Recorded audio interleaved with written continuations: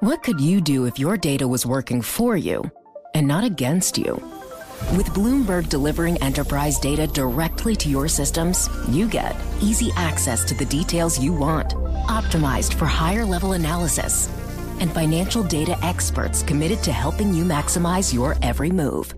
Our data is made for more, so you can show the world what you're made of. Visit Bloomberg.com/enterprise data to learn more. You're listening to Taking Stock with Kathleen Hayes and Pimm Fox on Bloomberg Radio. A new stock exchange with a very high-minded purpose, and that is to level the playing field between hyper-fast traders and slower-moving ordinary traders with a famous speed bump, a 350 microsecond delay on trades. This is what IEX is trying to do, and our next guest is wondering if they're going to succeed. Michael Friedman is General Counsel and Chief Compliance Officer at Trillium right here in New York. Michael, welcome back to the show. Thanks, Kathleen. Glad to be with you. Well, of course, you do compliance. You oversee your traders at Trillium, who tend to be more, somewhere between high frequency and regular. I wouldn't even say slower, just more traditional traders. IEX. Remind us the business model and how people like you and the traders at your firm are viewing it.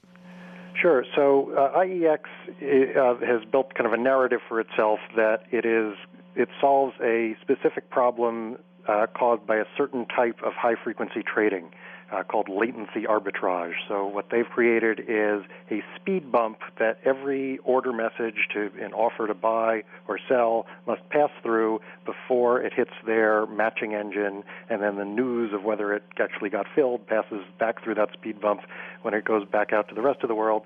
And it's 350 microseconds. That's a third of a thousandth of a second.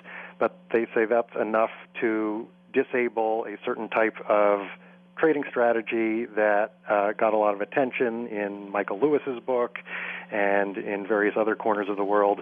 It probably does solve that problem. I'll give them credit for that. Okay, well, that's Michael Lewis's famous book, Flash Boys. Some people with hindsight who are in this industry felt that it wasn't maybe 100%. I don't know. The view of it was maybe a bit one-sided. But let's see the book to one side, because the key question is this. I assume that the founders of IEX think, boy, oh boy, people are going to love this because they don't want these high-frequency traders stepping in front of them. They started up on, they're gradually, on August 19th, they're going to gradually add stocks for a couple of weeks. Is there demand? How's it going so far? Well, you put your finger on it. So in order for them to be successful, and success is a stock exchange means generating a lot of volume and competing with the big guys, NASDAQ and NYSE, they need to do a lot of trades. And the way they do a lot of trades is by encouraging more orders to be routed to them.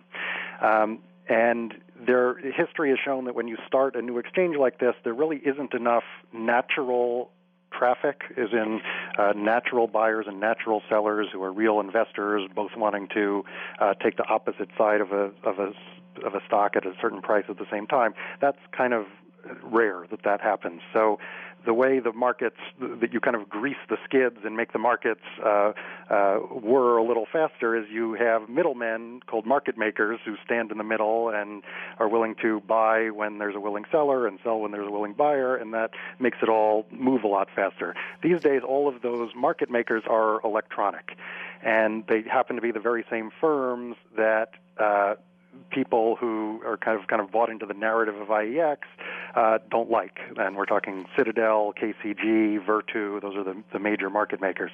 So what IEX has to do is it needs to encourage these high-frequency trading firms to become market makers on their venue and to post a lot of quotes so that they'll generate volume. But at the same time, they don't want to appear to be catering to these HFT firms because they're supporters who have pushed them this far really don't like HFT firms.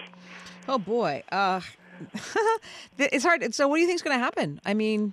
Well, so it's funny. So Barclays was in a very similar situation with their dark pool a couple of years ago. And so there's a model for how not to solve this problem, which is what Barclays did, which is you basically invite all the high-frequency trading firms to trade on your venue, but you don't tell your investors that you've done that. And that's what Barclays did on their dark pool, and the Attorney General investigated and found that they were misleading their investors and gave them a big fine for that. So I think what IEX should do, learning the lesson of Barclays' mistake, is that they really need to kind of dial back on the messaging of how anti-HFT they are. And to their credit, it's probably been outsiders who have kind of taken their narrative that they solve one specific evil of HFT and turned it into this broader message that they're anti-HFT in general. So if they can kind of dial that back a little and say, look, we just care about these specific evils that everyone hates, but we still support electronic market making generally, I think that's probably the way to go.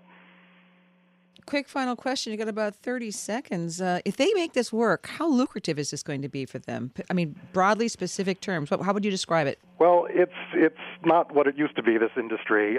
It's pretty competitive now. It's extremely competitive. It doesn't get more competitive than this. Tiny spreads. One of the ways that exchanges make money in this business is by selling data. And so far, IEX has said they're not going to sell that data. If you sell data that kind of insulates you from volume fluctuations, which can have a big impact on your bottom line, selling data is kind of a stable business year in and year out. So if they can generate some volume and move into selling data, I think they'll succeed. All right. Michael Friedman, thank you so very much. He's General Counsel, Chief Compliance Officer at Trillium here in New York. I'm Kathleen Hayes. This is Bloomberg. The countdown has begun. This May, 1,000 global leaders will gather in Doha for the Qatar Economic Forum powered by Bloomberg, held in conjunction with our official partners, the Qatar Ministry of Commerce and Industry and Media City Qatar, and premier sponsor QNB. Join heads of state, influential ministers, and leading CEOs to make new connections and gain unique insights. Learn more at QatarEconomicForum.com.